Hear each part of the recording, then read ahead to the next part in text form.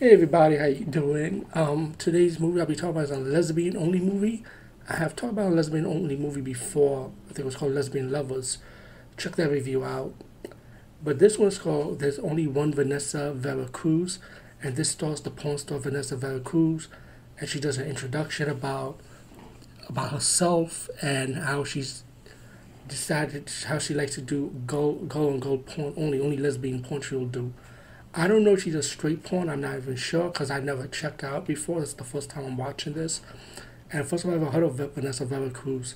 This movie is 2015, so that's like about 7 years old, I think.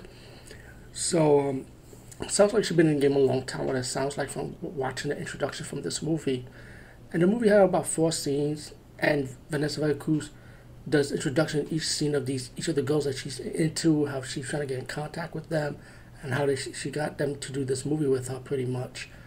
And wow, let me just say this has to be one of the best lesbian porns out there because Vanessa Veracruz, ooh, she knows how to do her homework, man. She does her work, bro. Like finger popping, eating pussy, kissing, tongue. Like it was just so romantic how she make out each of these lesbian women. You know how each lesbian scene is just beautifully well done, and the background music is perfect. It's just so romantic, so passionate.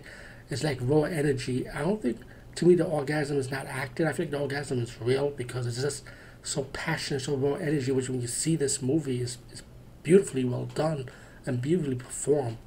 Vanessa Veracruz did a great job, and the other ladies with her too, fantastic job also.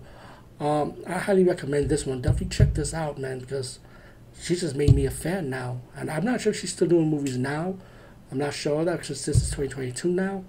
But let me tell you one thing that's interesting about this movie.